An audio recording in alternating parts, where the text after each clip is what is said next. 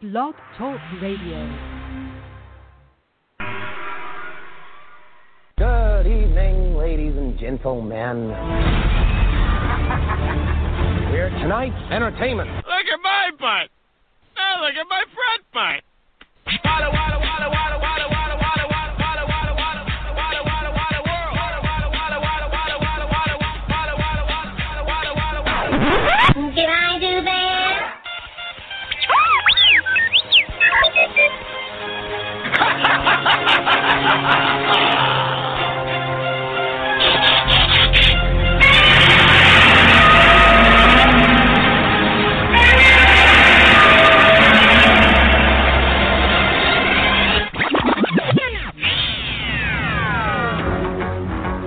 Open the circuit to the wave motion gun.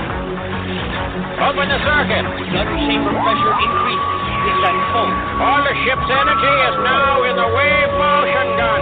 I doubt anyone here would recognize civic virtue if it reached up and bit you in the ass. Oh, did I hurt your feelings? Well, Magneto's right. There's a war coming. You sure you're on the right side?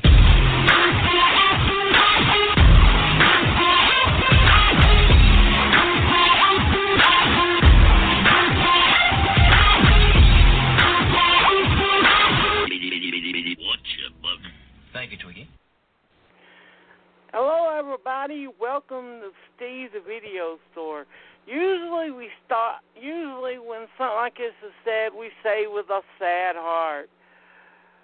But Carl Kafer, I've given him so many chances over the past month, and if you're a regular listener, you have seen how bad he's gotten and how many screw-ups he's done. Don't worry, me and Fred are going to be doing a redo on Joker because we were talking and both of us agreed that he just totally shit the bed on that one.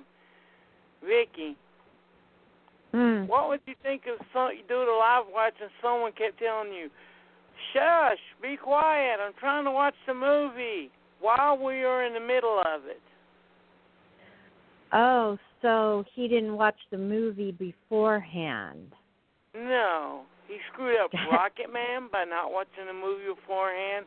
He screwed up Come to Daddy by not watching the movie beforehand. And he's done inappropriate things on the air. And this is like the straw that broke the camel's back. If you want to hear what happened, listen to Tuesday's show.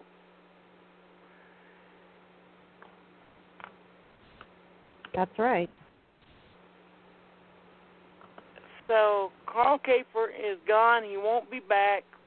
Sorry, Carl, but I bend over backwards so much that my head's up my butt, and all I can do now is smell my own farts for a month.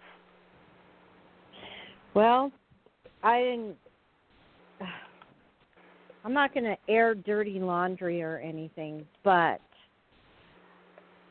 when somebody acts unprofessional once or twice, and then you tell them, look, dude, you're acting unprofessional, and they learn, and they apologize, and they get better, because people who want to do good things for other people learn from their mistakes and learn from healthy criticism, but that is not the way that Carl has been, and so I can't ever do a show with him again, and that's how I feel. Well, it's a rubber band thing. When he does stuff, it doesn't make us look bad, it makes him look bad.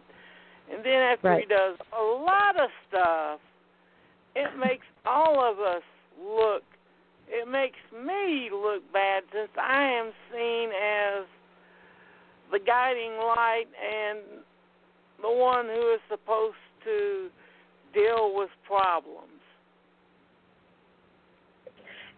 Right, because it's your show. You're the producer.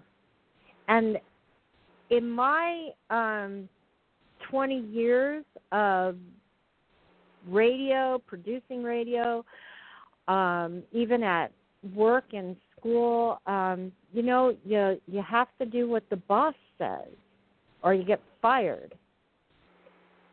That's the way it goes. Yeah. And that's that. And now moving on. Well, it seems that Disney reopened the parks this weekend. And it was terrifying from a lot of people that went there. Yeah, the accounts of some of the people wasn't their Disney experience, the one they were looking for, like say when they first booked their vacation a year ago. Well, that one that Chris Levitan of Facebook Movie Madness posted, I think it was him. Yeah. Said this one woman left terrified. She didn't go in because Disney were not managing social distancing guidelines, and everybody was packed in within packed in. Well, of course, if anyone has ever doubted, I mean, if you've gone to Disneyland once, you know that Disneyland is in it for the profit, not for anything else. I stopped going to Disneyland a long time ago because I really hated the experience. The first time I went, I was shocked. I was a teenager, and I was shocked by the fact that it wasn't that magical experience that I thought. And then the second time I went as a young adult, we went there to an all-night. This is Disneyland in California. And we had a good time because it wasn't super crowded. And we got to ride the rides we wanted, and it was okay because it was nighttime and cool. But when I started taking my own sons to Disneyland, and the long lines and the food that cost like 15 times more than an ice cream for $15 when you can get it at the store for $2. That's We stopped going to Dollywood when it started being around $60 to $80 a ticket, but they handled their opening this week great.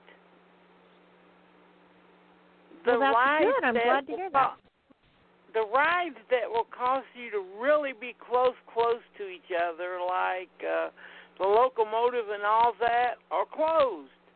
And they've made people stand the proper distance to each other. Now, that is really good.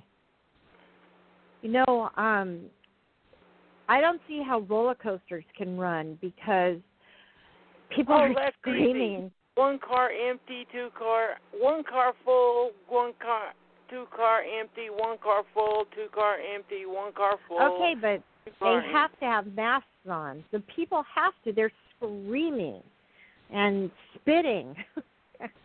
And the cars must in be Japan, sterilized. They're not allowed to scream during a roller coaster. Oh, but that wouldn't work in America. If you're desperate enough to want to go to a big expensive music park, you should be bending over backwards to do whatever the heck you can to stay there. Yeah, I agree. I don't know. At this point in time, I'm scared to go to work. Why would I want to go to Disneyland? Yeah, and to quote, I think this was a Facebook Magnet too. There was this one school that did a meeting to discuss wherever they should open up for after the summer. And about 40 to 50 people that went there caught the damn virus. What does that say? What about that guy who went to the party? Coronavirus is a hoax there party. was this college kids that went to this coronavirus party with this guy there to see if they caught it as a lark. Right. His last and they words caught before it. he died was, "I made a big mistake." I'm laughing in an ironic state because I'm not laughing that this person died, because another one of my friends today, this is what's been happening over the last week. One of my friends or one of my family members are starting to lose people in their lives to this damn virus. It's starting to happen. Back in March, I was afraid of it, and it didn't happen, but now suddenly people I know their friends and family are dying. My own nephew has it. And so here's the deal. We didn't listen, and people are dying. Yeah. And so we're sorry to open the show like that, but corn syrup I'm sorry. tasting shit, and 2 new diuretics a day that makes you pee, folks, just to make sure that I stay healthy. And if I have to do that just to stay healthy, then tell me what I'm going to think about you guys who are, I gotta wear a mask. I'm tired of staying home. I know. I'm so selfish. I'm so selfish that I can't think of other people, and they could possibly be harmed by my stupid actions. Yeah. Well, at least you got to see a new good sci-fi movie this weekend. That's right. Because, they're starting to release the movies on demand. Like, I was gonna watch.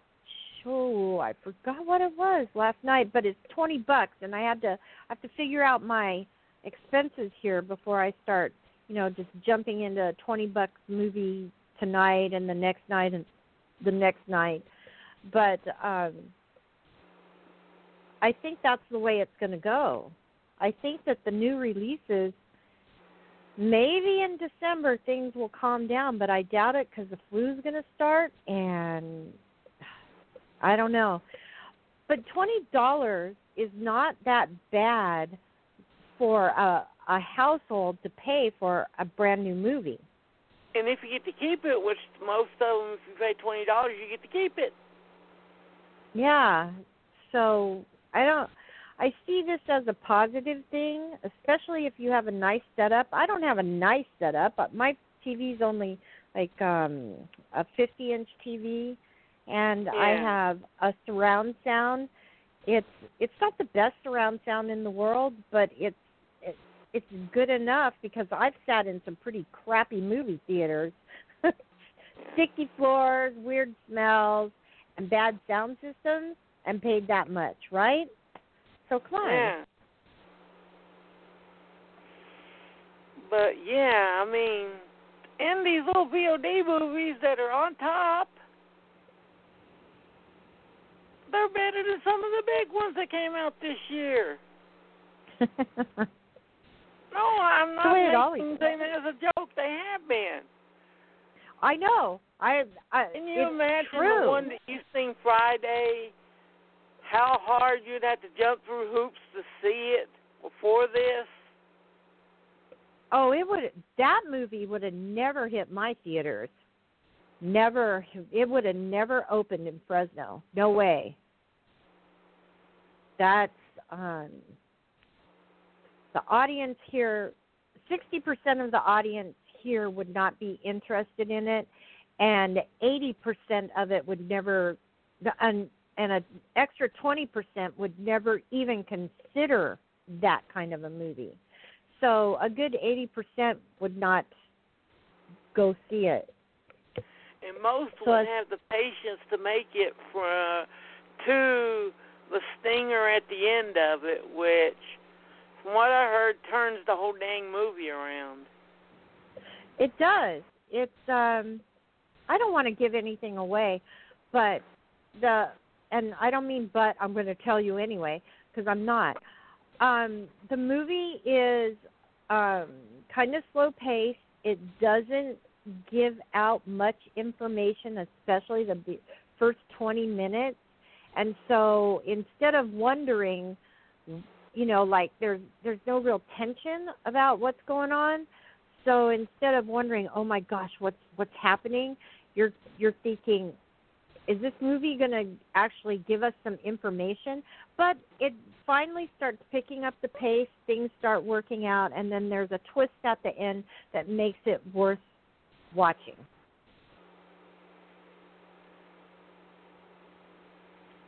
Cool. And that movie is called Archive. And you can see, I saw it on Amazon Prime. I think I paid $7 for it.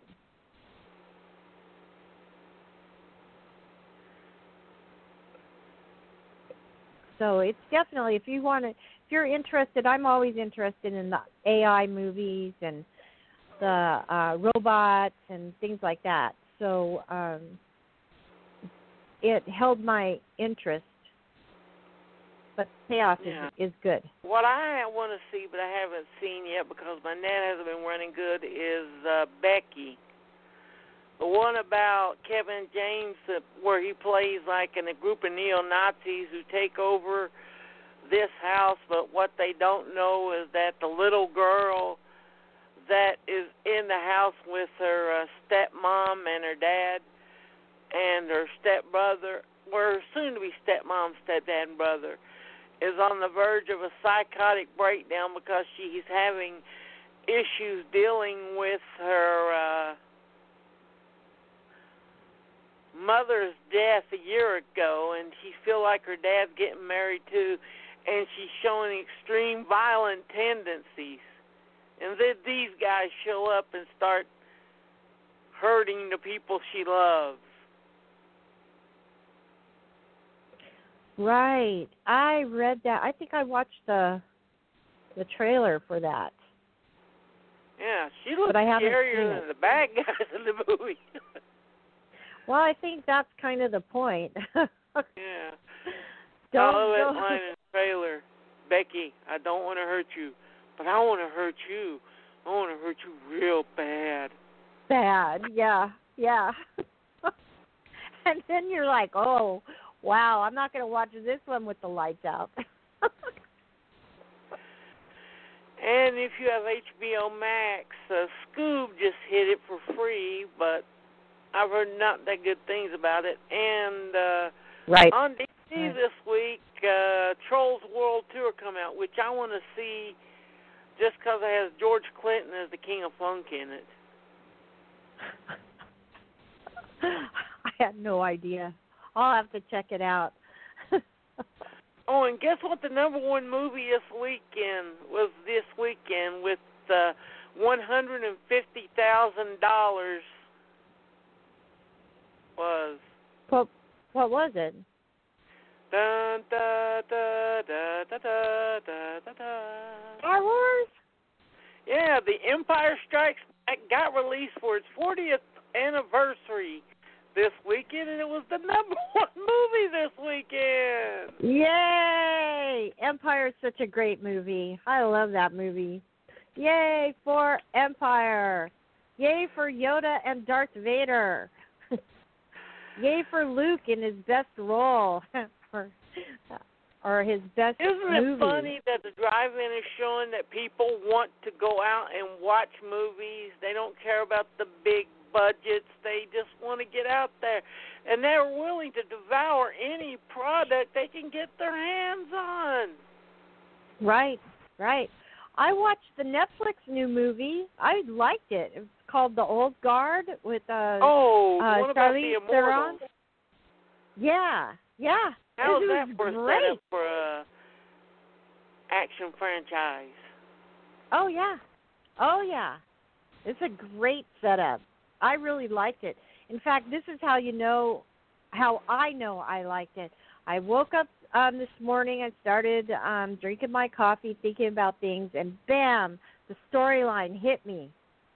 And I'm like, oh yeah, That part was good. Oh, yeah, that's a good mystery. Oh, yeah, that is something to look forward to. I liked it. I liked it a lot. And it's number one. It's the number one movie. Yeah, well, hopefully she's going to do another Furiosa. Man, that would be great. No, they're doing it. Frank Miller is doing it as a Furiosa prequel. They're going to show everything up the Fury Road with Tom Hardy as Max telling the story. Interesting. So they're going to have to recast it with a younger her. No, that's not good. She's at the edge of, she's at her height right now, her peak. She needs to do another Furiosa. Yeah, but he's going with a prequel. I understand. Don't you forget the sign that's always up there? In Frank Miller, we trust. Well, he's never let me down, ever. I love every Mad Max movie. I love them all. This is the guy that gave us the Warrior Woman. And the Road Warrior. Yes, the Road Warrior. Yes. And Anti-Entity. Thunderdome. Sometimes I feel like we're headed straight for Thunderdome. Don't you? Oh. This virus and everything. Well, we need someone as strong as Anti-Entity to hold us right now, and we don't have it. Yes, we do. We need her badly. Badly. Because without a good leader, I don't care what country you're in, without a good leader, your country is just screwed. As America has found out the hard way. Yeah. And now to get on to our main subject. What was it about the Gutenberg press that the rich and elite hated when it came out? Probably the fact that the lower class people were finally going to get to read. Right. Before the Gutenberg press come out, the Bible itself was an elite thing. Only the biggest and richest churches could have one. If you get some books pre-Gutenberg press, you will see that they were all hand-scribed. They had painted pictures in them, hand-painted. Which is very cool. Valuable commodity. As a matter of fact, when the Gutenberg Bible came out, the church was calling it blasphemous that a common man could read the words of God the same as the church.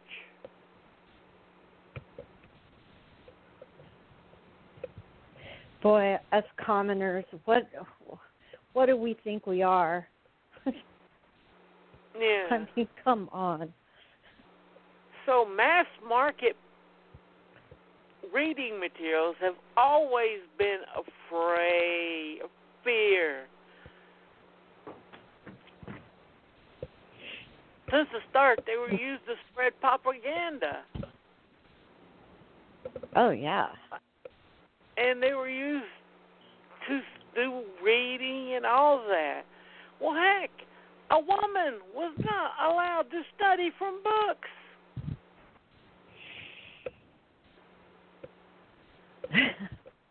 Yeah, back then, if you were a man and you let a woman study from your books and they found out, your book collection would be confiscated.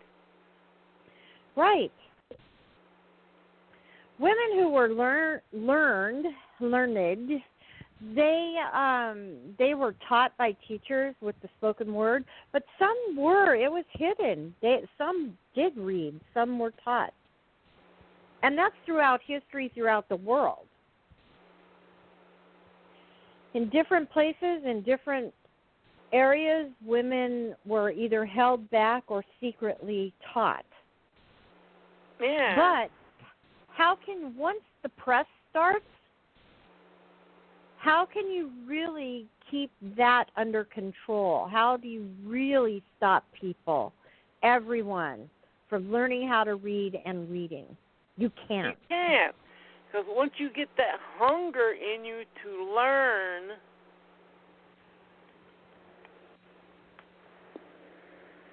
everything. Right. Right. Well, up until the smartphone happened. So, you know, being a teacher, Yeah, they got us good and dumb now. Yeah, the smartphone has really destroyed the curiosity factor in so many people. And I'm not just talking about teenagers. You know, teenagers with smartphones, that's a terrible thing in just that sentence. But grown-up people stopped reading. Grown-up people with their smartphones are constantly skipping from one thing to another, which after a while hurts your attention span so much that you can't even read an entire article in a magazine, let alone sit down and read a book. Yeah, ADD talking or ADD writing, as they call it. Yep. Yeah, it's very prevalent these days. And I'm not equipped to deal with a human being like that. No. And don't forget, slaves. If they found out that a slave, be it black or be it white, knew how to read, even the Bible, they would be killed. Right. You know, purposely keeping slaves ignorant has been, you know, a thing throughout history. Throughout history, you can find it anywhere in ancient civilizations. How to oppress is to not educate those who are your servants. Who was it that said the most dangerous thing to society is uneducated masses? I do not remember. But it's said the most up. dangerous thing ever is an educated society. And I believe they do work on that. They love people that will just expound on their ideas and not really do their research. I want to find that. Because it's just very true. How can I say this? I see at school the kids who actually don't want to learn, and then somehow I get them to learn by having them read something and then encouraging them to think about what they read. Those kids, when the light bulb goes on, it's incredible. They become curious. They read more. They want to do more. They want hands-on things to build. They want to do what human beings have done since the dawn of time. The domino effect. Yes, it's just incredible to watch it happen. But then there's a larger segment than ever before, those who refuse. I don't want to learn, I don't like learning, and I'm not going to. And then as you watch them go from the early grades to the older grades to graduation, and watch them, now that I've been doing this for almost 20 years, watch them in their lives and see what happens to the somewhat uneducated compared to the educated, it's really sad. There's a whole separation. And so education, all those things, all those cliches about education are just true. Yeah. And that's why they wanted to suppress the lower classes or the lower people, the common man, from reading, and women and slaves. I mean, we all know that, I guess. Yeah, and just think about back in the day where they had chapter books, where they would release books in segments, not all at once, and you would have to wait months at a time for the next part of the book right. to come out. The serials. Yeah. That was one of the best reading experiences I ever had when Stephen King did that with The Green Mile. Released it like one 25-page book a month for maybe 6 to 7 months. Wow, I must have. What year was that? Do you know? I forget what year it came out. It was in the 90s, but it was an amazing experience. He released it like that. It was like chapter 1 to all that, and you didn't know where the story was going.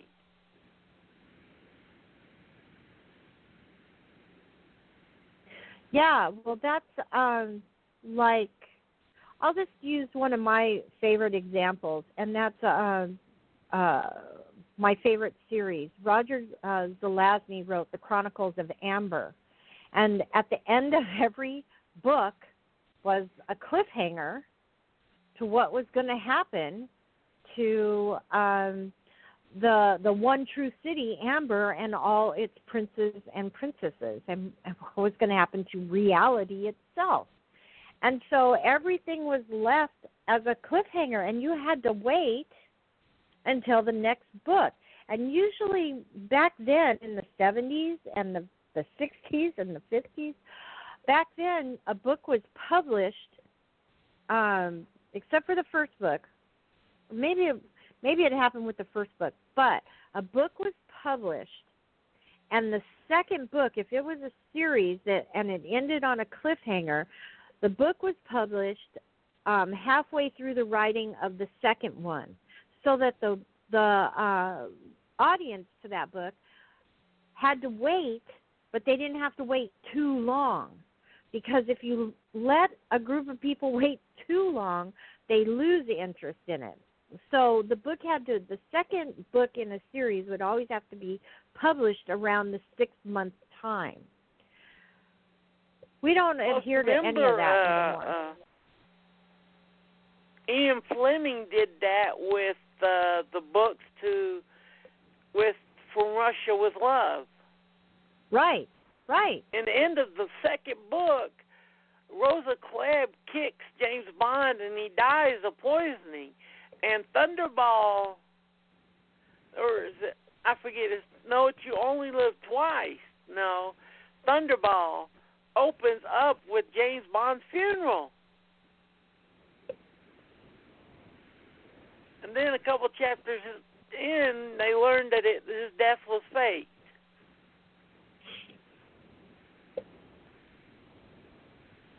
Right. Well, those are the things that that really had the presses moving up until, I don't know, what? The smartphone, I guess. Even when people supposedly were not reading as much in the end of the 90s, the beginning of the 21st century, there were still people reading, like Harry Potter. Even though Harry Potter was a Harry Potter book was all self-contained. The thing is that once you get a good story going, people don't ever want that story to end. Yeah, that's why I never had a problem with the Hunger Games, Twilight, Harry Potter, Yep. The Maze Runner, and all that, because they got kids to read. Exactly. My kids, when I first started at my high school that I'm at now, Twilight, it wasn't Twilight, it was the Hunger Games, I guess, was first. And the kids, all of a sudden, instead of asking them to read, they would come into my classroom and sit down and at lunchtime and eat their lunch and read their books.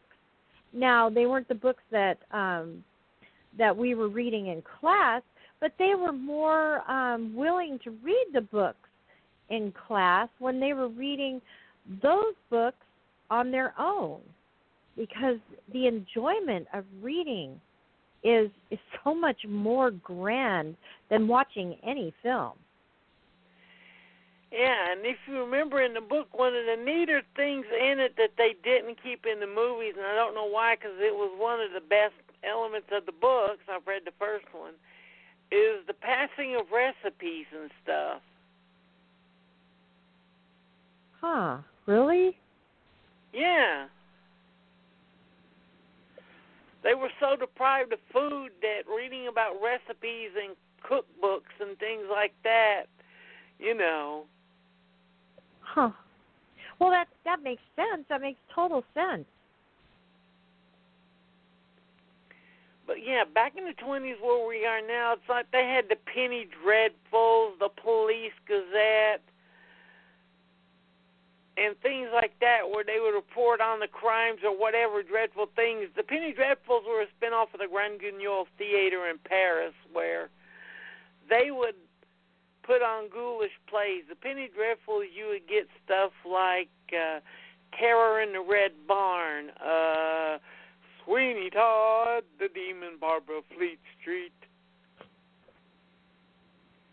and things like that. Right. People loved them too. And you know what? Okay, they were. Ray Bradbury was a big fan of those types of publications. He grew up on those, and when he was very, very young, like 10 years old, he started writing stories, and he wanted to be published in those types of serial magazines or the pulp magazines. And in fact, that's what he did. I think he was like 15 and wrote his first story, and he also worked for a company and sold them on the street. And these types of publications were cheap enough so that everyone could find a few pennies and buy them. And that's how it all took off. Yeah, why do you think they called them Penny Dreadfuls? They were dreadful subjects, and they only cost a penny.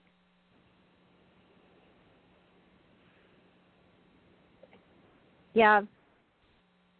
And that's the way Charles Dickens, yes, the same Charles Dickens who's taught in literature classes today, most of his books were little serialized chapter books, which were sent out chapter to chapter as he wrote them.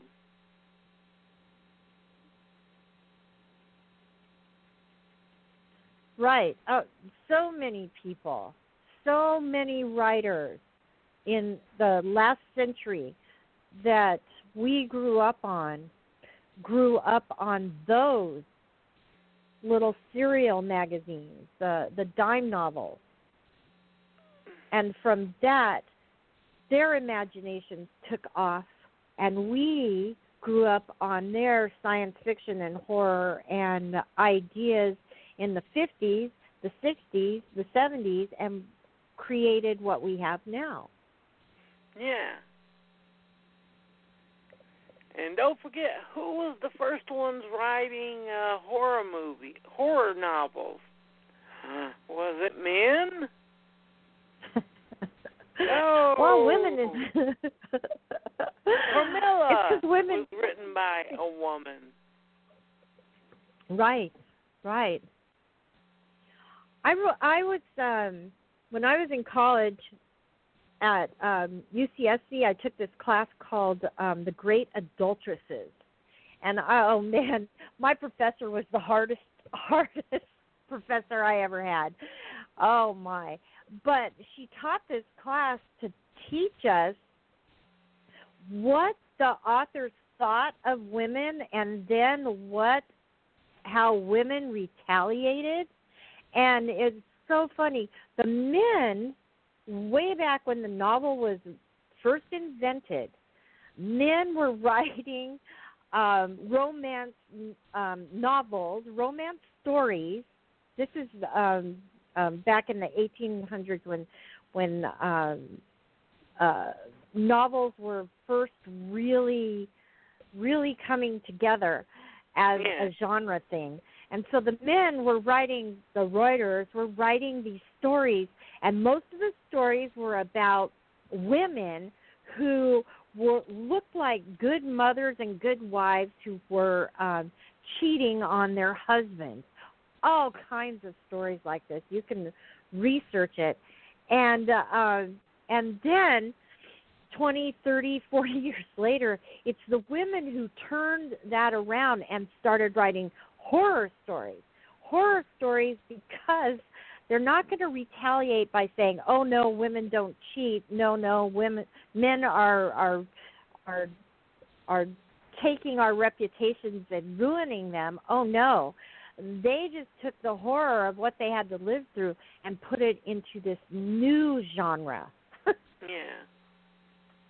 And so it was a great class. Who was the first person to write a science fiction horror book? Well, I think Mary Shelley. Yeah, Mary Shelley with Frankenstein or the modern Prometheus. Yes, and she did it on a dare because Lord Byron, the egocentric that he was, and Percy was pretty egocentric too. Lord Byron, they were stuck in a chateau. Oh gee, wouldn't it be terrible to be stuck in a chateau during this terrible weather happening? And so Lord Byron says, okay, I'm going to write this. And, at first it was like a poetry type challenge. And then it just turned into who can write the best scary story. And the rest is just history. Yeah. And Percy and Byron liked Shelley's short story so much they encouraged her to expand it. Right.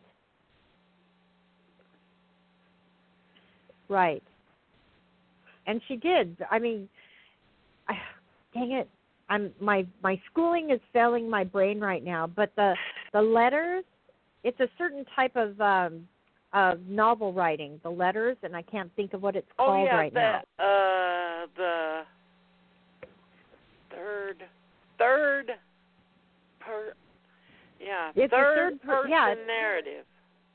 Right, but they also there's another phrase they use for it, where the whole story is told through letters, and I can't remember because one of my favorite Russian novels is actually a trilogy, and it also, is it Russian? Might be German. But anyway, it's German. Is written that way, through letters, and I can't remember what that's called officially in literature. Sorry, it's been a long time. Read Bram Stoker's Dracula. It's told through letters and journals. Yes, exactly. And so these are interesting because it gives an insight into the personality of the letter writer as well as the story that's happening. So there's many different points of view, which keeps an audience just wanting more. And the first two really serious hardcore science fiction writers, as we would call it, are Aldous Huxley and H.G. Wells.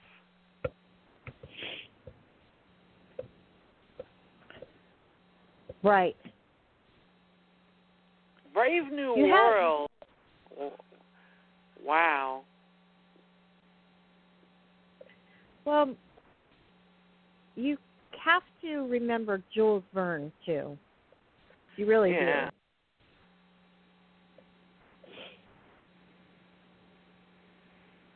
Because he was like the first one to, postulate the underwater ship thing called a submarine. Yeah, the Nautilus. Right. And so that was very science fiction-y, even though the term science fiction hadn't started yet. But yeah, H.G. Wells, Shape the Things That Come, War of the Worlds. Which is truly science fiction, man. I mean, scary. Same with Brave New World. Scary. And another one, oh, God. Why is my brain failing me?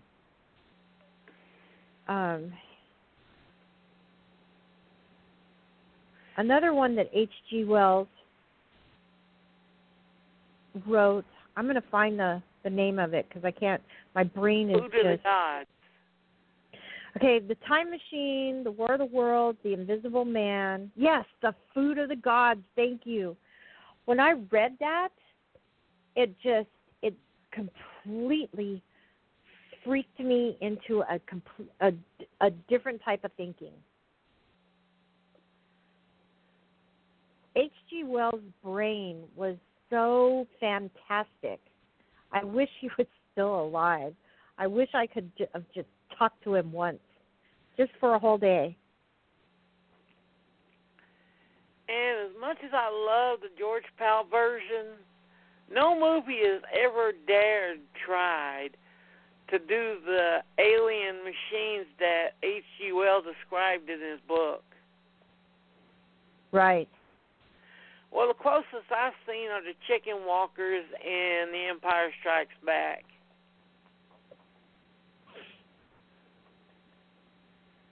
There's this found footage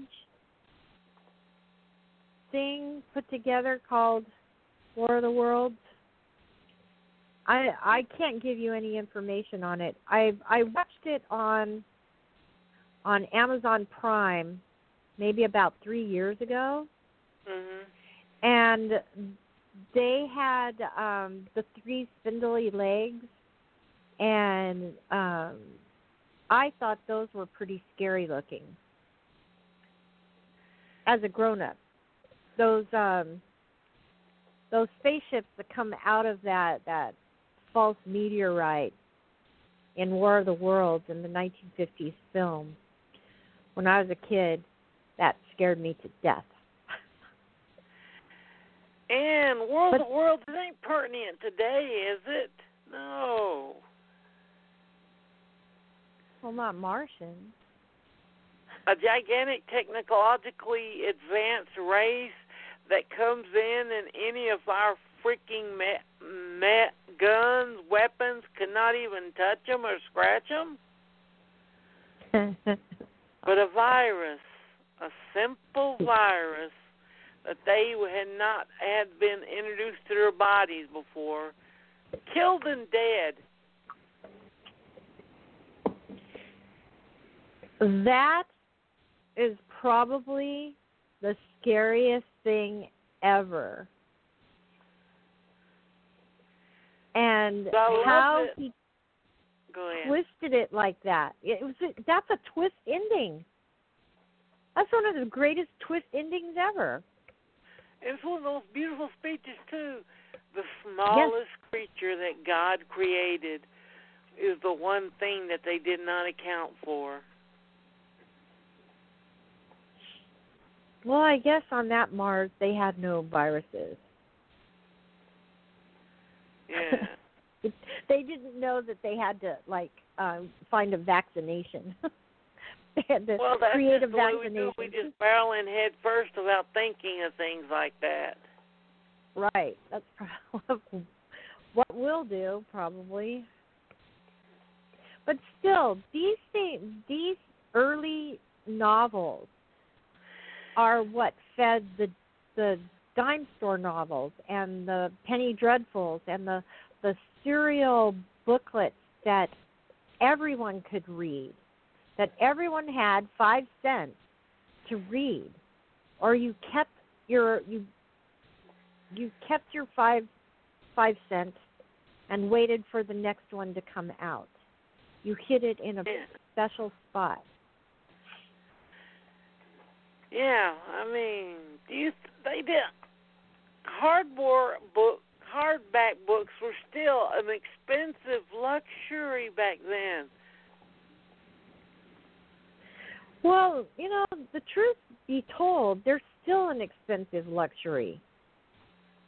They've always been an expensive luxury. What I did on my Facebook today, I took all the novels that my old paperback novels, and I took pictures of them and I put them on my Facebook, because when I was extremely poor, I would always go to the bookstore instead of the library. I use the library a lot, but I always wanted to keep my books. So I would save my money and I would go to the bookstore and I would buy myself a paperback. I would look and hunt, or maybe I already knew something was coming out, or I had been turned on to something that I wanted. That's how I built my paperback library. That's how I still have these certain books that I have. Because the paperback has always been there for us poor people, us common people, us people that do all the work and get none of the glory. The paperback has been there for us. I mean, come on, up until recently with the damn smartphones, and I don't really use my Kindle very much. The Kindles is really what. Yeah, my mom uses the other one. Until then, everyone carried a paperback with them.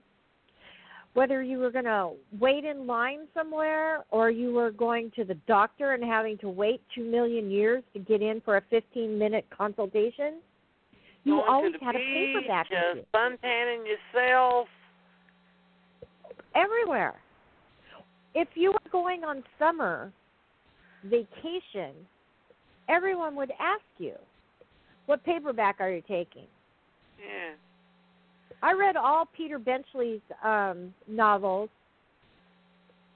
during the summer in paperback on the beach.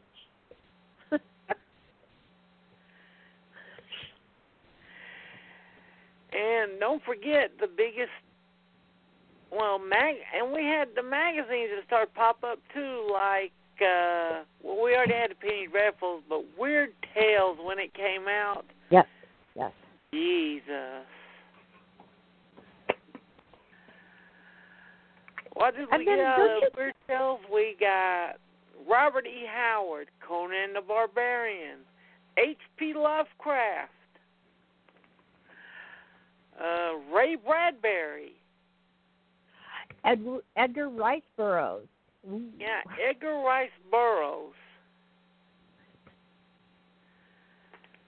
And what's funny is Edgar Rice Burroughs were called boys' books. Or men's own adventures. Right. From way back, from back then. It's because it's still that snobbery about women can't read, women can't learn, women are just stupid, they have babies and could cook food, all that kind of stuff. I mean, that's why the stories were centered around men most of the time, and women always screamed and all that kind of stuff. It didn't just happen in the movies. Women screamed a lot in those novels and those short stories. But women were left out of that until until the genres started really becoming solid. And then women started writing them under men's names. Well, yeah, that's what happened with the first volume edition of Frankenstein. It was written under, it was issued under her husband's name. Right. Well, it had to be, or else it would never be published, right? Right. She couldn't have written that. Blasphemy. Yeah. And so don't you also think that through the Penny Dreadfuls and all the different serial magazines, that's how comics also got their start? Yeah, of course. The first comics were collecting comics from the newspapers.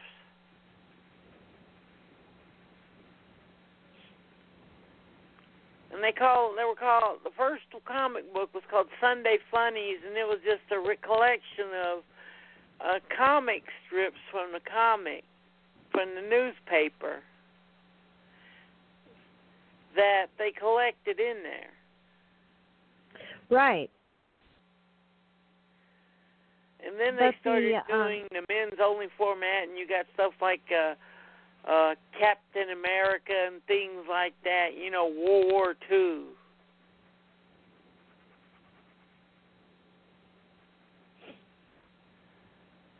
Right, but I think that they really,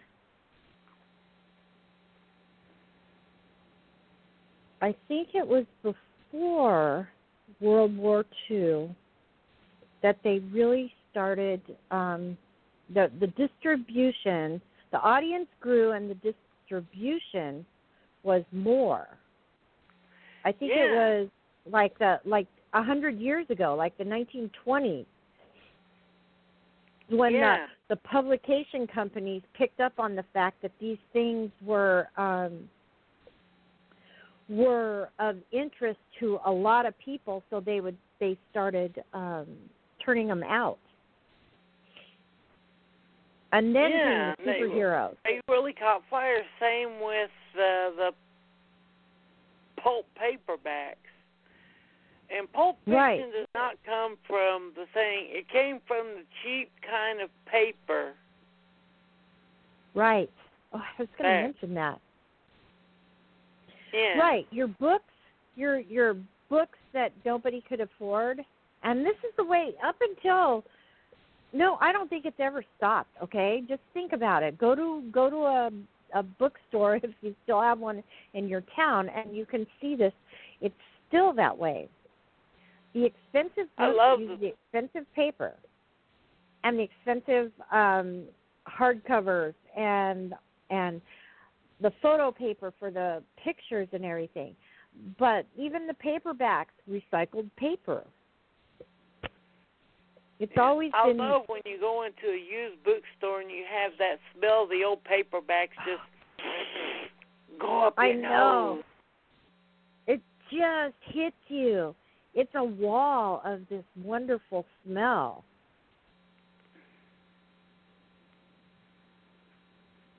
Yeah, that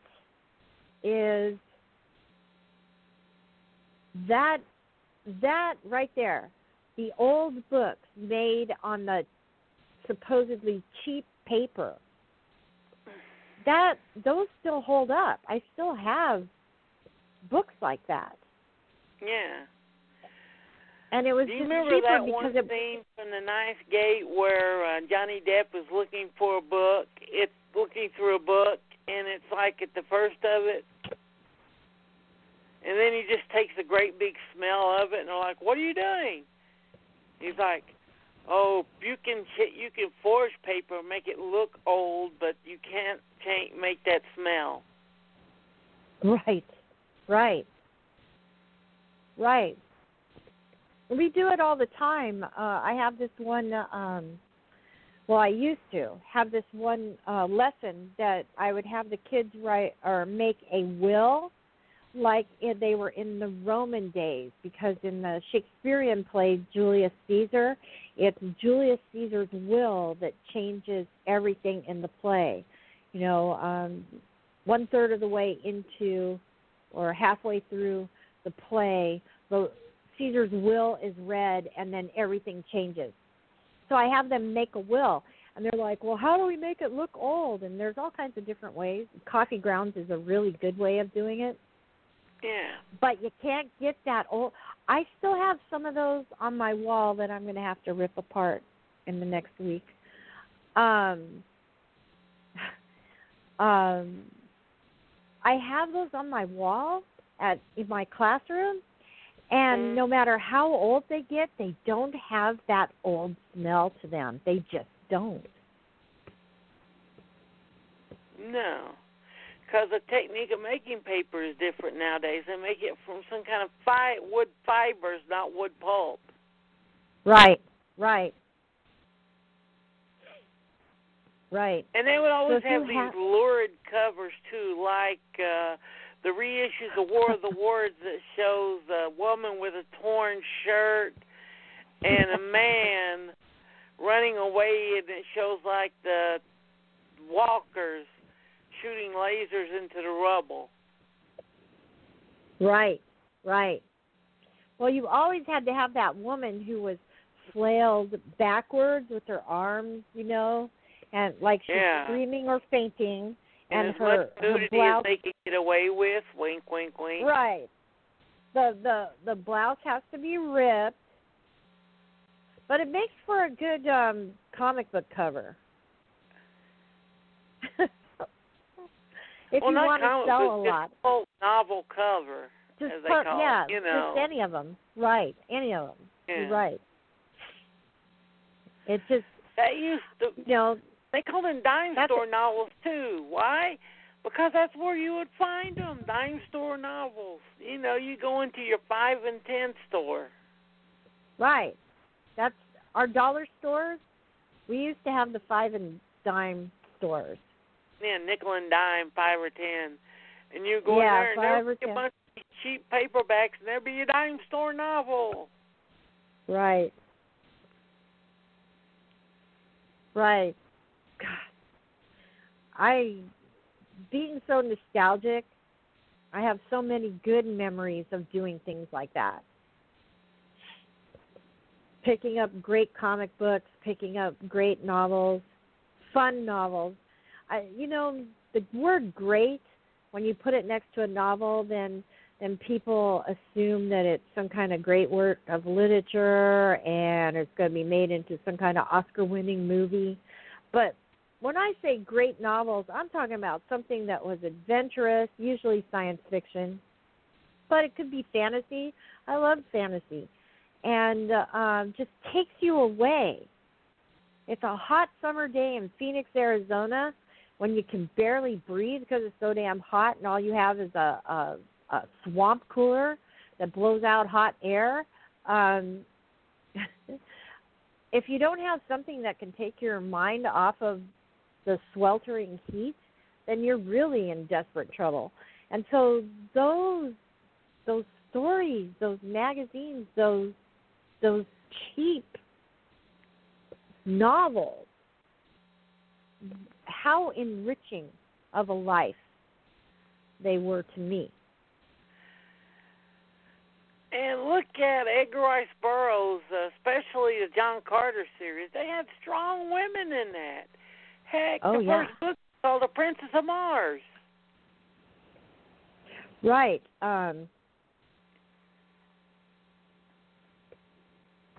Edgar Rice Burroughs had Tarzan. Jane was not Jane. Jane's not a wallflower. No. And Ray Bradbury loved Edgar Rice Burroughs.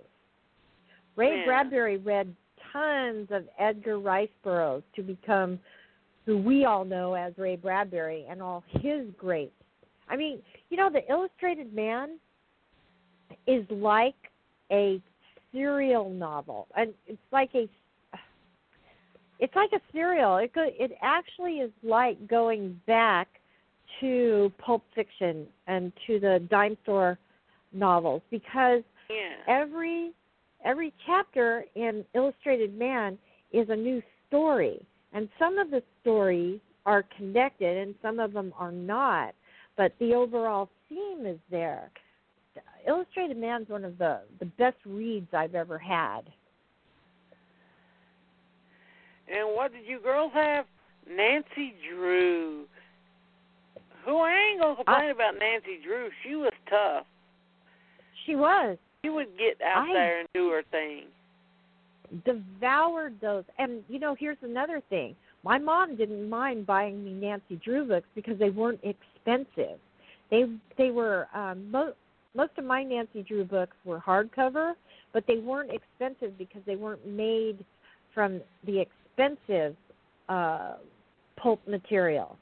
They were made with wood and paper and all of that, but it was a little bit different. So I could have a new Nancy Drew book every time one came out. Yeah, they were made for the masses. The Laura Ingalls Wilder's books.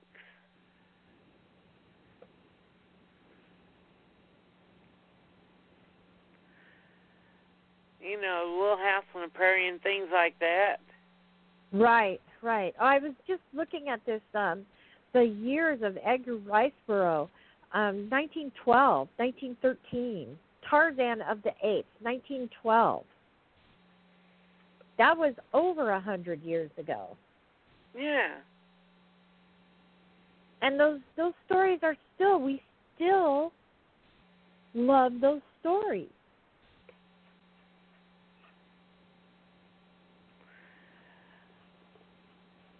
Well, Conan is from 1920, and we still love him to death. Right. Oh, okay. How about when you say Conan? How about Arthur Conan Doyle, who wrote all the Sherlock Holmes. Sherlock Holmes, which was another brand new genre, the detective. That was a brand new genre too. Science fiction, the detective. You know who wrote the first horror. detective story? As we know it, the first modern detective story? Who? Edgar Allan Poe with Murders in the Rue Norgue, Auguste Dupin. Right, of course. What am I thinking? Yes, of course. And Edgar Allan Poe is one of those that when he was taught literature, that was probably your easiest slam dunk. You could get anyone into those tales. Well, that's because he's such a genius. He's kind of like Shakespeare, because Edgar Allan Poe, when he wrote stories, he used the language in such a literate way, a way in which anybody who can read and is, if you can read and understand what you're reading, even though he was a grammarian he was punctuation, sentence structure was really important to Edgar Allan Poe, but he did it so well that it didn't matter what your education was. If you could read, you could enjoy Edgar Allan Poe. And that's what made Edgar Allan Poe the man of the people. Yeah, Mask of the Red Death, Pit and the Pendulum, so many. I always do an Edgar Allan Poe at Halloween, always. Hopefully I can do that this school year coming up. Oh, yeah. The kids love it. Yeah, well, that's one of my most favorite episodes to do, and one of the most loved is the reading episode we do every Halloween with 4 or 5 different short stories. Right. Because it's I don't know. It's just the best. I've used different readers. I've used literary readers. I've used celebrity readers. I've used myself all through the years of teaching Edgar Allan Poe, and the kids love it. They eat it up. They always want more. I never have time for more, but they always want more. That tells you something about all these writers way back 100 years ago that got all these genres that we co-opt these. You're a horror, I'm a science fiction, and we co-opt these genres, but these people created them. Yeah, and Poe painted pictures with his words. It was upon a dark night dreary. I was feeling sad and weary, when upon my chamber door came rapping forevermore. Forevermore. Yeah. Yeah, well. I mean, you already have a picture in your head from those words.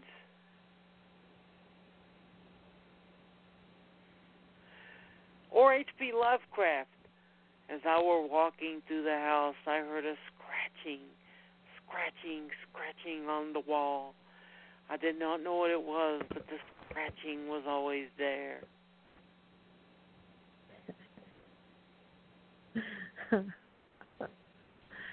Yeah, these... There's a continuum. That one is basically a first-person description of what's going on, and it's intense. The first year that I was at my high school, my principal came in to observe me on Halloween, and we were doing The Pit and the Pendulum. And he had the greatest time. He told me, he's like, this is the most scary story, and the kids are loving it. You're doing it. You're loving it. It's, yeah, The Pit and the Pendulum, one of the very best scary stories. But yeah, Arthur Conan Doyle was loved in the Strand magazine.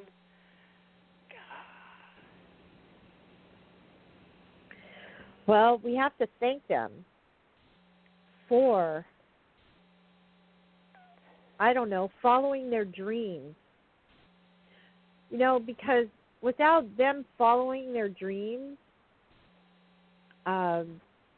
we wouldn't have today what we have. Because there's Charles Dickens, you mentioned him earlier, and, Charles Dickens was prolific. He wrote a lot.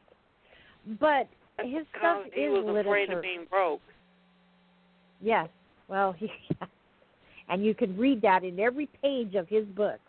Don't ever read Bleak House. If you've never read Charles Dickens and you want to read the Christmas Carol, but don't read Bleak House. It will make you want to commit suicide. And A Christmas Carol was written because he just threw it out. He's like, oh, God, I won't have no money for Christmas or anything this year. So he just threw out this little 12-page story about Scrooge. Right. And good Lord, how many times has that been done as cartoons, movies, plays, comic books, blah, blah, blah. One-man shows. Yeah. Patrick Stewart did it as a one-man stage show. And he did it for a movie on TNT, too, which was pretty damn good. Right. I have it on DVD. I like it. I like it a lot. There's many of the different Scrooge films that I really like. And, I lost my train. Because I was speaking about I'm Charles an Dickens. Alistair Sims guy. A what? The Alistair Sim version of Scrooge. Oh, yes. Probably my favorite one, too.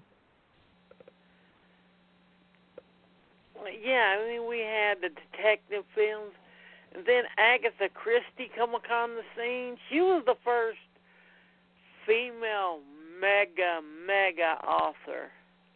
Yep, she was. In fact, I bought 2 of her short stories to read just not too long ago.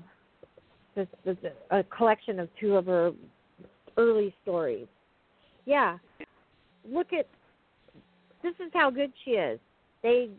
I just watched, Stephen, I just watched the ABC Murders a couple of days ago with Malkovich. Or a later adaptation? The one with Malkovich in it. Oh, wait. The one you really like. Yeah, I watched that on Amazon Prime. That's a good one. Right. The one on Amazon Prime. The one that you've been telling me, watch it. And so I watched it. It was great. In fact, I couldn't stop watching it. I binged the whole thing. I think I went to bed that night at around 2 in the morning. Malkovich made a great Poirot. Yeah, and that's the whole thing. Well, I did love Agatha the Murder in Christie. Orient Express, and I was looking forward this year, but it's been delayed of the Kenneth Branagh murder, Death on the Nile adaptation. Oh, I didn't even know that was happening. Well, everything's been delayed. Everything's been delayed. One. They need to figure this out.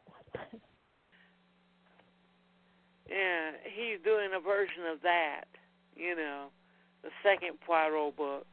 But I love Murder on the Orient Express because it shows Poirot is not exactly, a high moral character. Right. He's human. It's like, well, this guy killed a little girl and it affected all your lives. So as far as I'm concerned, you didn't do it.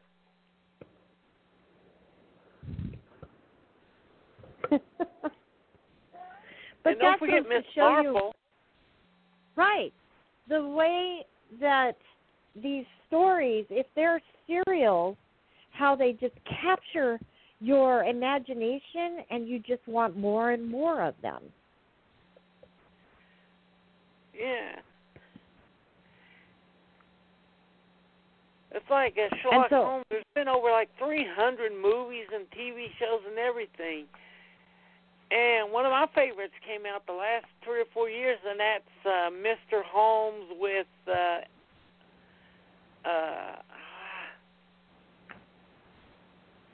guy who plays Magneto, Ian McKellen. Oh.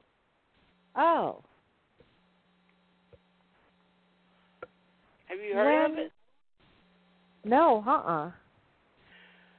What it is, it's Sherlock Holmes in his later years, and he's suffering from dementia, and him and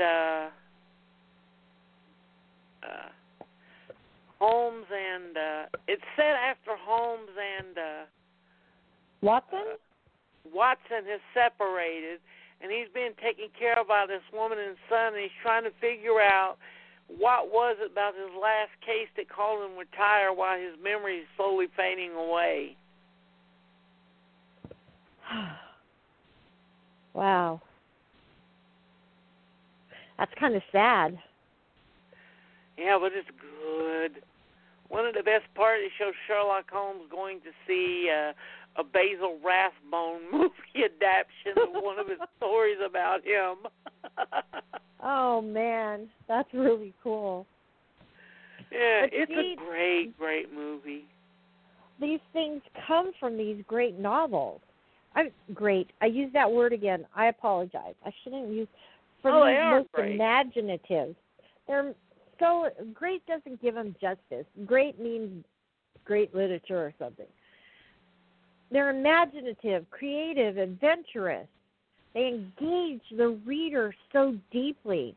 I always wondered why detective novels were always shoved aside when they were the most engaging stories. I'll have to sit here and read this great piece of literature from I don't know, 1785, Here I am in literature class reading some hefty novel written by some really important writer. But those detective novels, man, are they engaging. They really get your mind going. How come they're not great literature?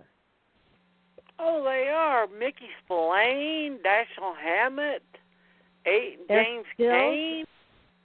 They still have that Pulp Fiction title to them, that label. Yeah, and Mickey I just Spillane think it's liked wrong. that. He liked the fact that he was the working class. He was a working class guy. That's true. That's who he wrote his book for. Exactly. Mike Hammer was a working class private detective. Yes, he was. Is. Everyone in a novel is still living. Yeah. So, yeah. But before that, you would have them like high class, like Tommy and Tuppence from the Thin Man series. What's his name from Murder My Sweet? They all worked for rich and were upper class, Right. Mike Hammer was the first. Well, maybe the guy from the Maltese Falcon was a working class guy. Well, I think about the Brontes, Charlotte and Emily. Yeah. And how prolific they were at writing. And they did not write the femme fatale type story. They did write about what they knew. They looked at the countryside, they looked where they lived, and they saw these women fawning over men, doing whatever they could to marry well. And so they wrote about that. And even though they're not serial writing and they're not pulp fiction, they are not as well read as others because they are women. And their stories are about women. And who wrote Pride and Prejudice? Jane Austen. Yeah, there's Jane Austen. Right. But Jane Austen, she wrote in a comedic way. Yeah. And so she's much more, she's easier to read, and she's much more, familiar, likable. Yeah. And but what's because funny about her is the girls that worshipped ideals in Pride and Prejudice and things like that, like, oh, I want to be just like her, do not realize that Jane Austen was making fun of them. Right, exactly. Right. It was that levity that the one thing I love about Jane Austen is that there's always two levels. That when I'm watching a film, reading a book, short story, whatever, if there are the two levels, it means this, but there's also a deeper level. So there's the irony and the metaphors and all of that kicking in. That's the way Jane Austen always, her writing. More her. You know what's sad? I've seen a million adaptions of Little Women. Yeah. But all the other books that are in the same series as Little Women, they haven't adapted. Right.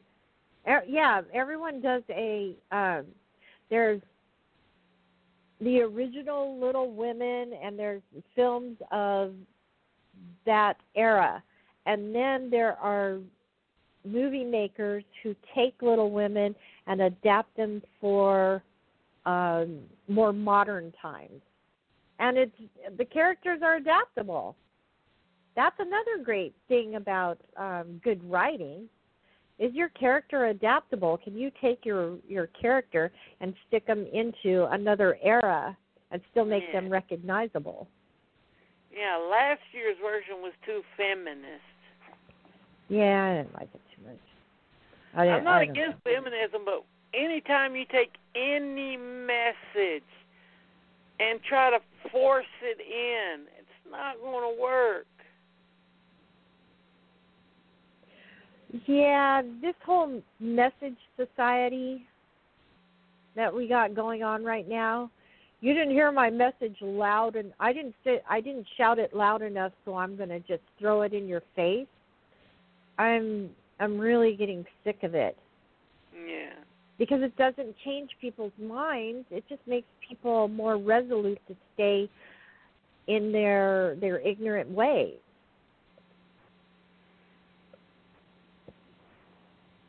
And so I'm so happy for 100 years ago, all the serial, the pulp fictions, all of them, all the different genres, because as a group, instead of melting together and becoming one thing, they all found their own particular audiences and made their own pathways, all of them. Yeah. From the science fiction and the horror and the detective novels, all of them. Sure, we have that all mixed together in stories, but we also have them all their own little categories. And that couldn't have happened unless there... Go ahead. Go ahead. Finish. Oh, Sorry. well, all I was going to say, they couldn't happen unless back then people were eating up all those dime novels. Yeah, and don't forget the authors that are so powerful that we have terms for people that write like them, like Dickinson, Right. which is Charles Dickinson, Bronte-esque, Orwellian, Right. Kafka-esque. Right. Yes.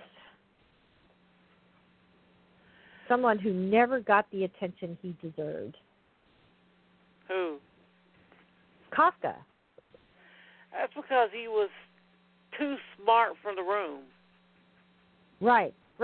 Absolutely. People hated him for that. And none of his best stories are comfortable to read. Well, no. Because he was calling out the atrocities that he was living through. Yeah. The human atrocities that were happening. You know, the advent of the industrial age brought so much human misery. It's just our technology has this deep capacity to bring misery to animals and humans and the earth. It's a wonder we're not dead yet. Yeah. But that's what he why included himself in most of his books. I think that was the brilliant part of it. The characters are either Joseph or K or Joseph K. Right. But I think that was the brilliant point to what he did. Not everyone could do that and get away with it. And he barely got away with it.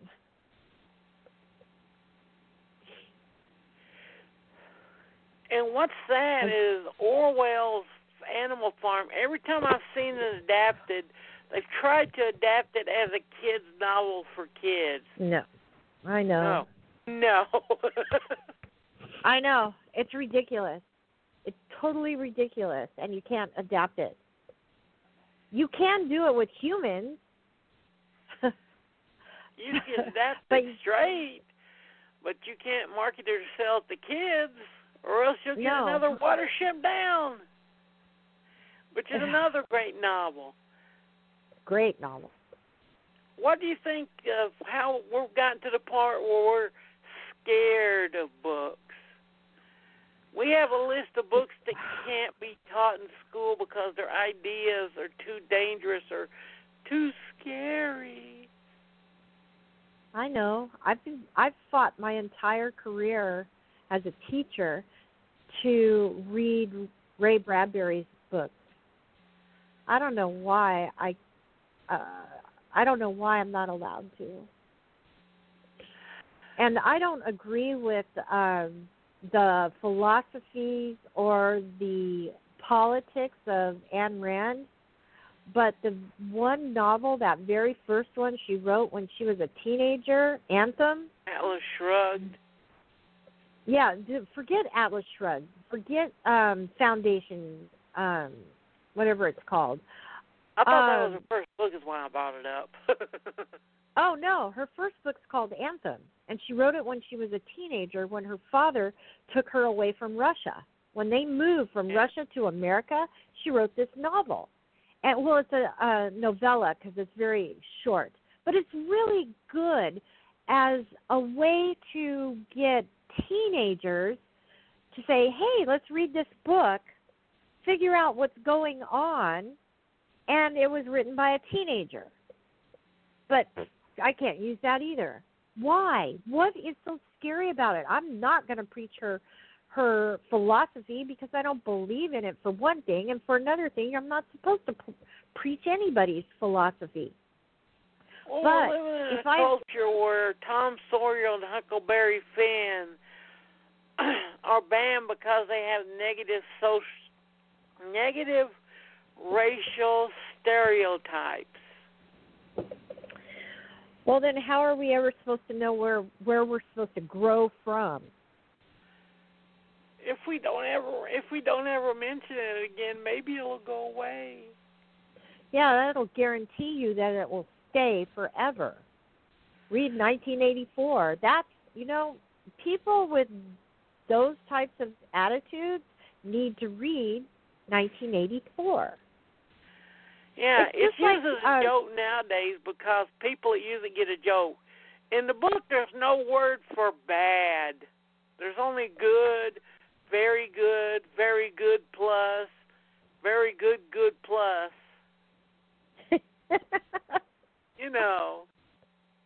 Yes. And that just reminds me of everything that happens on Facebook. You got to have a smiley face, yeah. You better say it in the right way. Don't use that kind of language. Yeah. What's your tone, buddy? Yes. How many of our friends go to Facebook jail because they say the wrong word? They use the wrong word. But, and don't forget, Harry Potter is banned from schools. Why?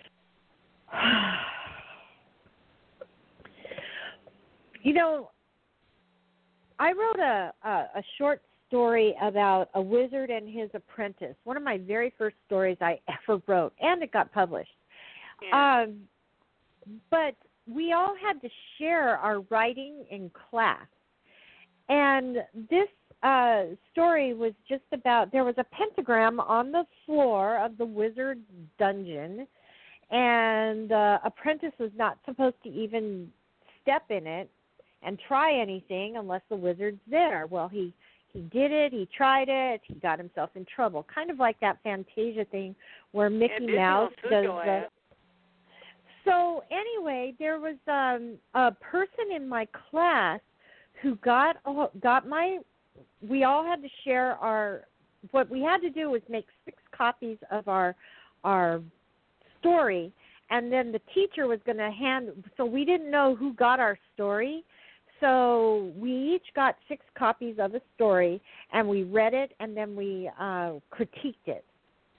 And so this one person, who turned out to be a female, she critiqued my story from her point of view, which was she was a Christian, and for me to write a story about a story with a pentagram in it was I must be a Satanist. And she wrote this all on my paper. And so it doesn't surprise me that Harry Potter is banned for using magic and that kind of thing when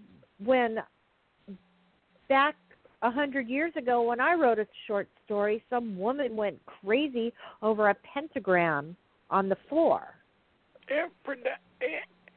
It encourages witchcraft and satanism. Oh, my God. I remember when I was a teenager, you made it to high school, you got to read with the big kids. Yep. Well, it was kind of a badge, in the high school library, there were Stephen King books. There were were Clive Barker books. There was a Clockwork Orange. There were George Orwell's books. All easily accessible. Oh, wait. What about Stranger in a Strange Land? Yeah, there were those books. There were books with sex in it. Yeah.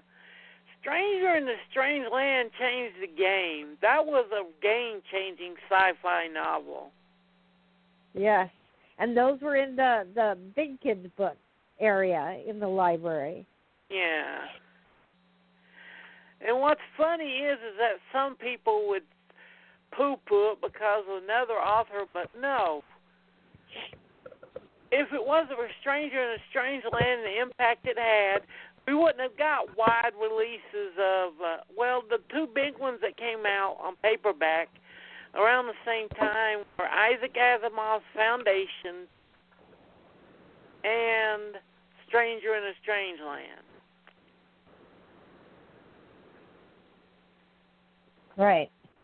And once the company seen that they could take serious intellectual sci-fi and it would sell, then you got Philip K. Dick widely distributed, and Rogers the Land, and the rest of them.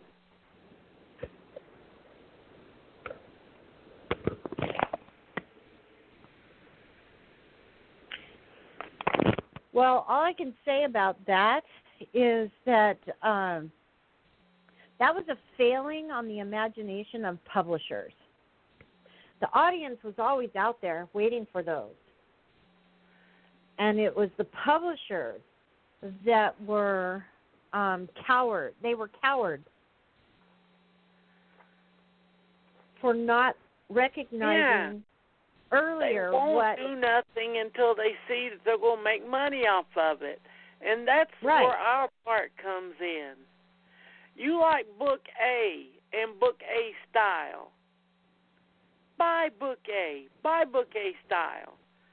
And maybe after a while they'll see that they can sell book A and it's going to make money. So you're going to get more like book A. Money talks. Right.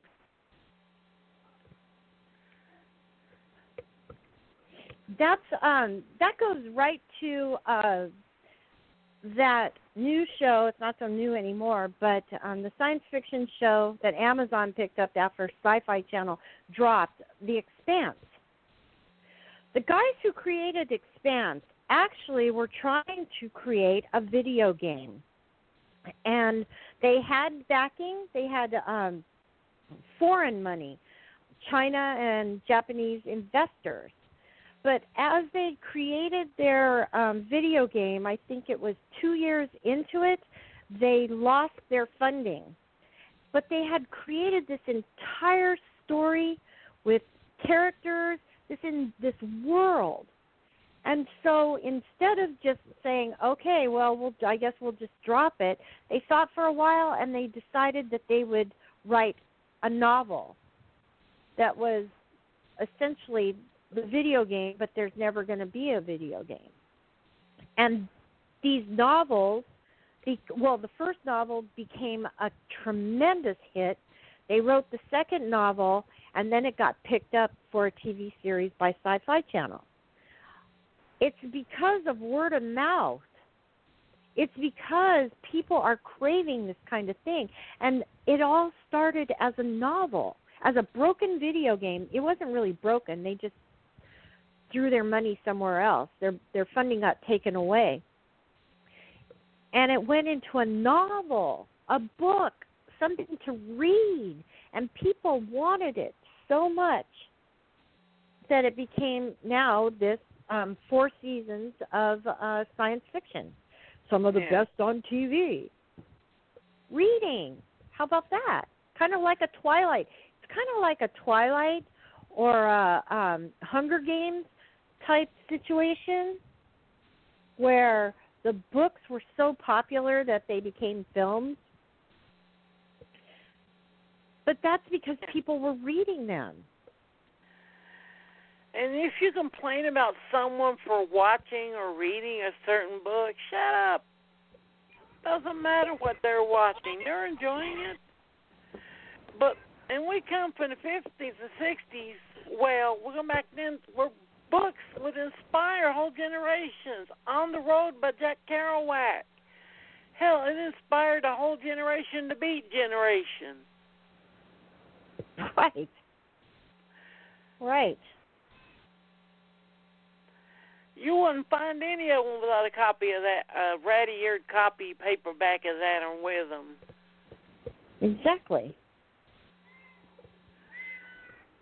And getting into the lurid stuff, Olympia Press made millions of dollars off of Lolita, Lady Chatterley's Lover, the Henry Miller book.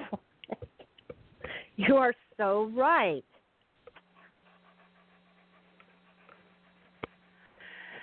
And you know what really was scandalous about Lady Chatterley's Lover?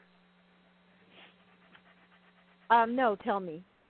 A woman took control of her sex life and was living for her and not for her man. Oh, my God. That's perverted and scandalous. Oh, there are still people out there who believe like that.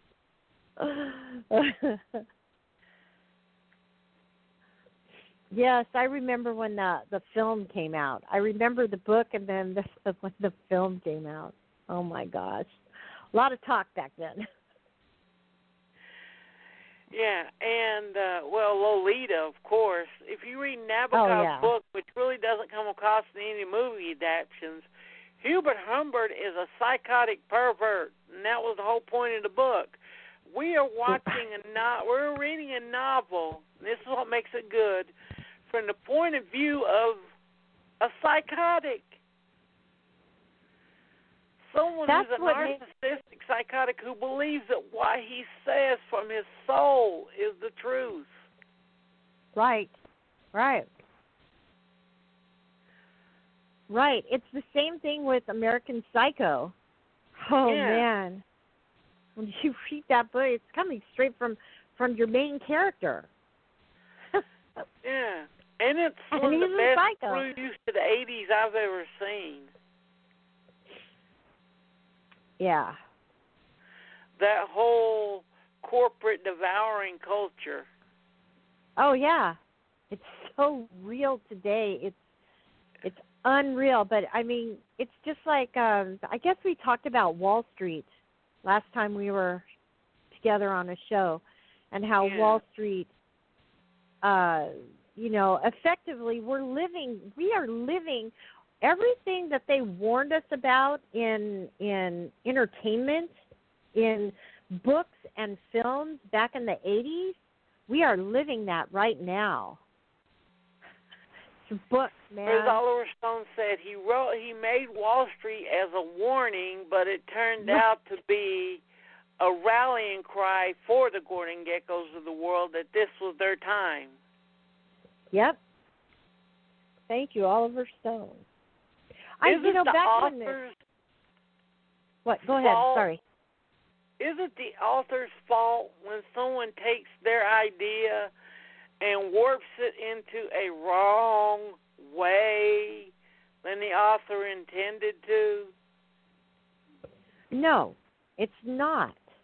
But how many times has that happened? Even frickin' Hitler did it, you know?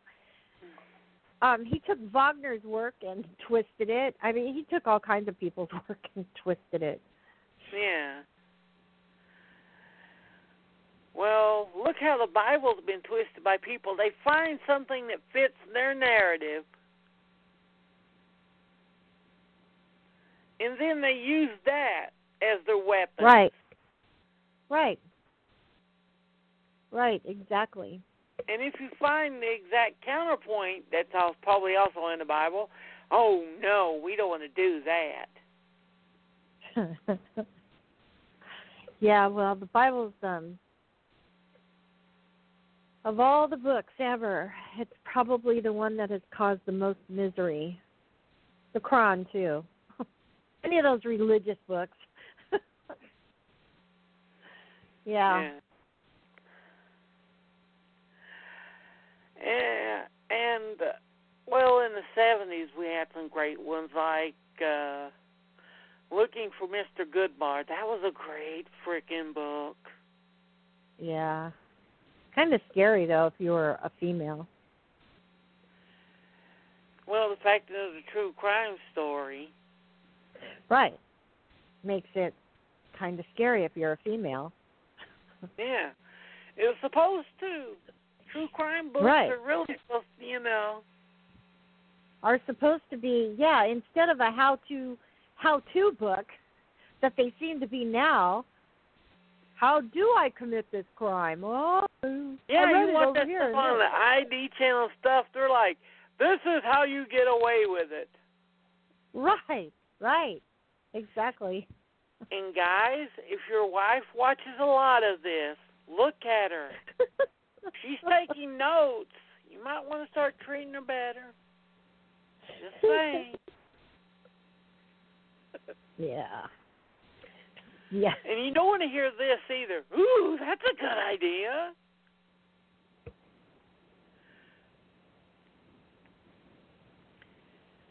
You know what a great book that you might want to read sometime I love, and it's called Paperbacks from Hell. Huh. No, I've never even heard of that. It's a book about the 80s paperback horror boom.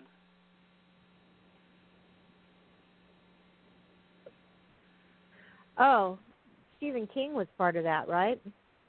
Well, yeah.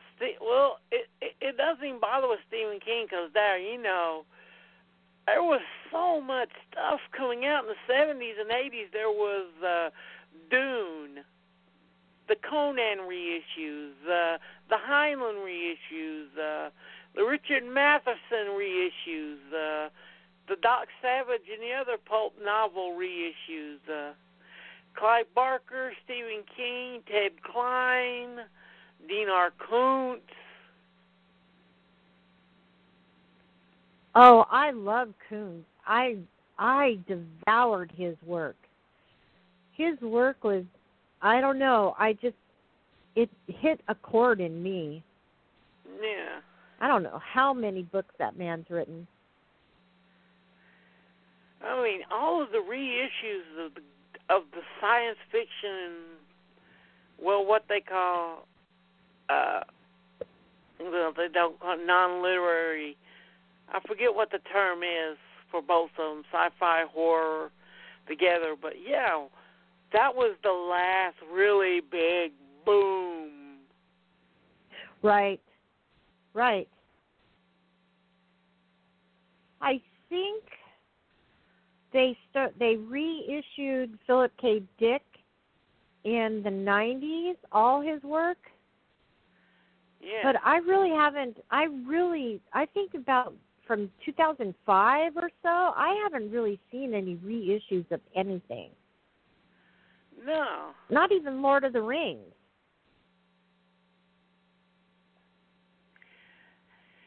And don't forget one of the glorious things ever for sci-fi fans, which was the Sci-Fi Book Club. Oh, my love. I was a member for 20 years. Yeah, when that first started, there's certain sci-fi books that was the only way you're going to get them. Right. And you could get them. What I loved about Sci-Fi Book Club is that everything came in hardback. It wasn't the greatest hardback, and the pages were special low-grade paper, but I love them. I love my books from Sci-Fi Book Club. Yeah, that's the first time we got Asimov in hardback, Philip K. Dick, a lot of them in Zelazny. hardback. Yes. Yes.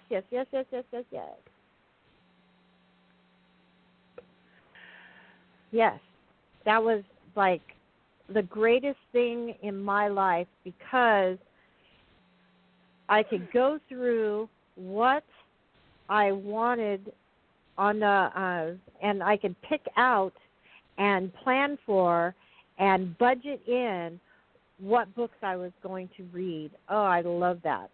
And they weren't expensive, too. Even for hardbacks back then, they weren't expensive. They were like $6, $7.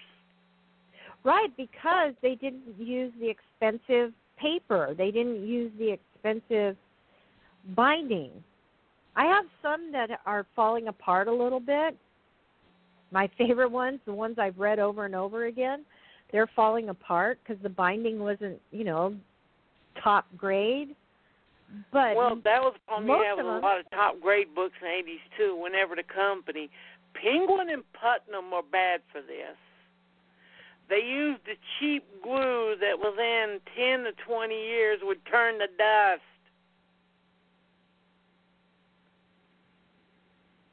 yes. And you would just look at the book, and the book would just fall apart. But, yeah, that's how we treated us in high school when I was in there in the 80s. You hit high school, you got to read adult books. Yep. And I was one of the few that... Go ahead. Oh, no. Well, that's when I first saw Heinlein and Stranger in the Strange Land. I mean, that, when I went from... Because I was a library person. I was in the library all the time. I just read series after series after series of first everything that interests me and then whatever secondary interests me because I already read all the other stuff. Yeah. And so I would just go through my libraries when I was a kid. And so I was in the library and I'm like, what's this? Stranger in a Strange Land. Well, this is like that science fiction stuff. Cool. Yeah, that really popped my eyes out. Yeah, and that's a book that's still good today. You need to read that if you haven't. Right. If you haven't, that you can get that brand new. It's they don't remaster it or anything, but it's still in publication. So you can go to your favorite bookstore and get it, order it, whatever. Yeah. And I'm proud to say that our McKay's used books, CDs, blah, blah, blah, it's always packed whenever you go in. There's nothing like going into this giant building filled with books and just getting that old book smell in your nose.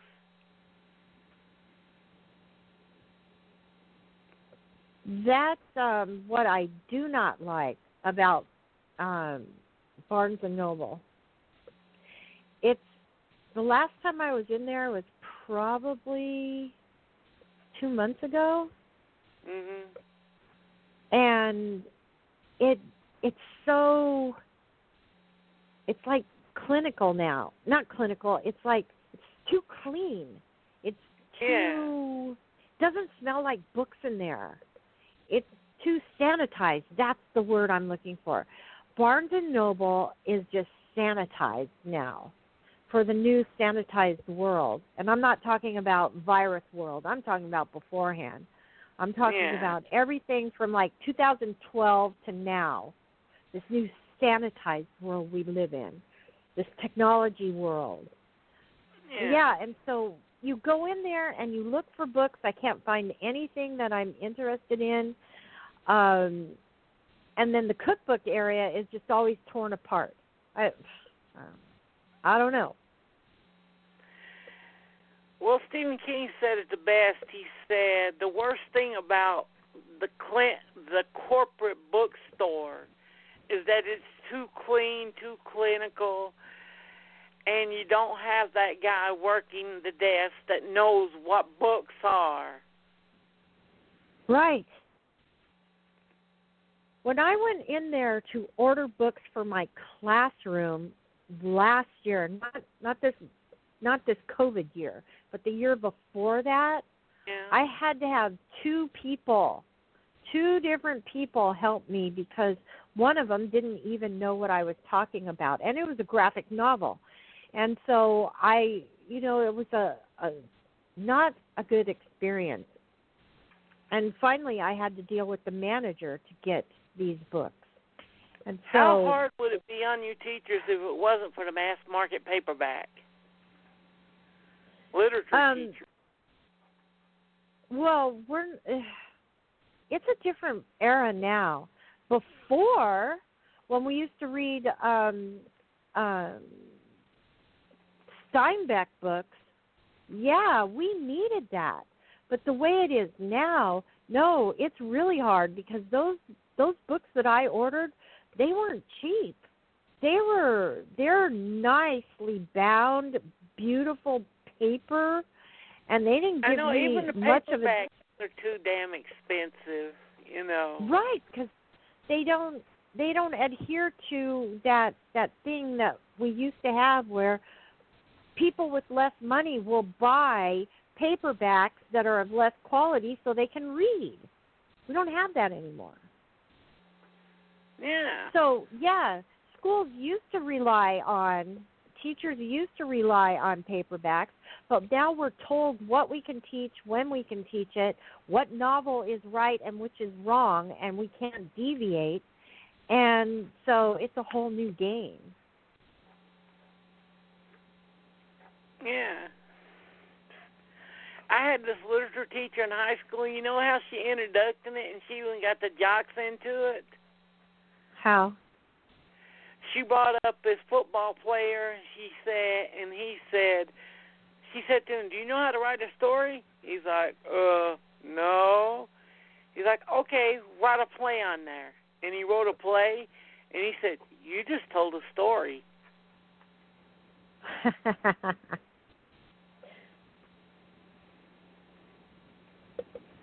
Yeah, I have to use Expectations, the Iliad, yeah, we used to read all of them. And, of course, Edgar Allan Poe. I have to bring Edgar Allan Poe. If I want to do Edgar Allan Poe, I bring it in once a year, like I said, on Halloween. Yeah.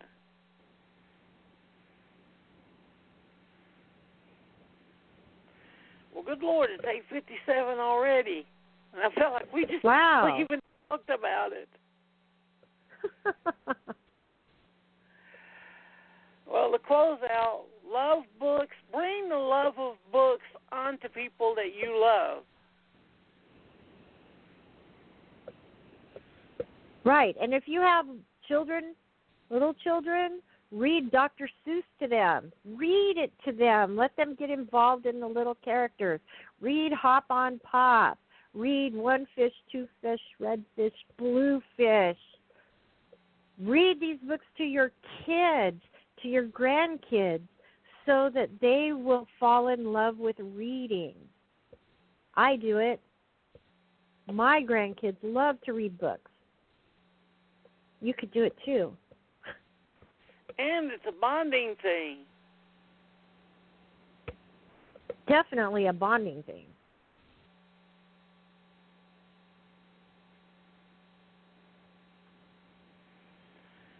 I mean, really. I mean, I can remember my dad reading me Spider-Man comics as a kid. Taught me how to read at 3 years old, but then when I got to school, they told me, "You learned to read the wrong way." Ooh, they did? And I was like, yeah. I was like, there's a wrong way to learn? There isn't, but yeah, people got to make their money. Yeah. Well, good night, everybody, and thank you for being on, Vicki. And here we go, out to the future. You're welcome. You're welcome, Stephen. And that's it, man. Game over, man. It's game over.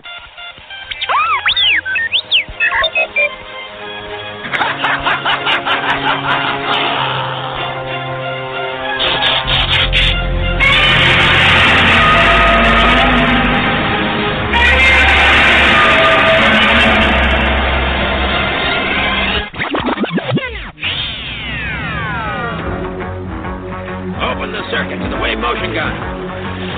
Open the circuit. Blood chamber pressure increases. is at full. All the ship's energy is now in the wave motion gun. I doubt anyone here would recognize civic virtue if it reached up and bit you in the ass.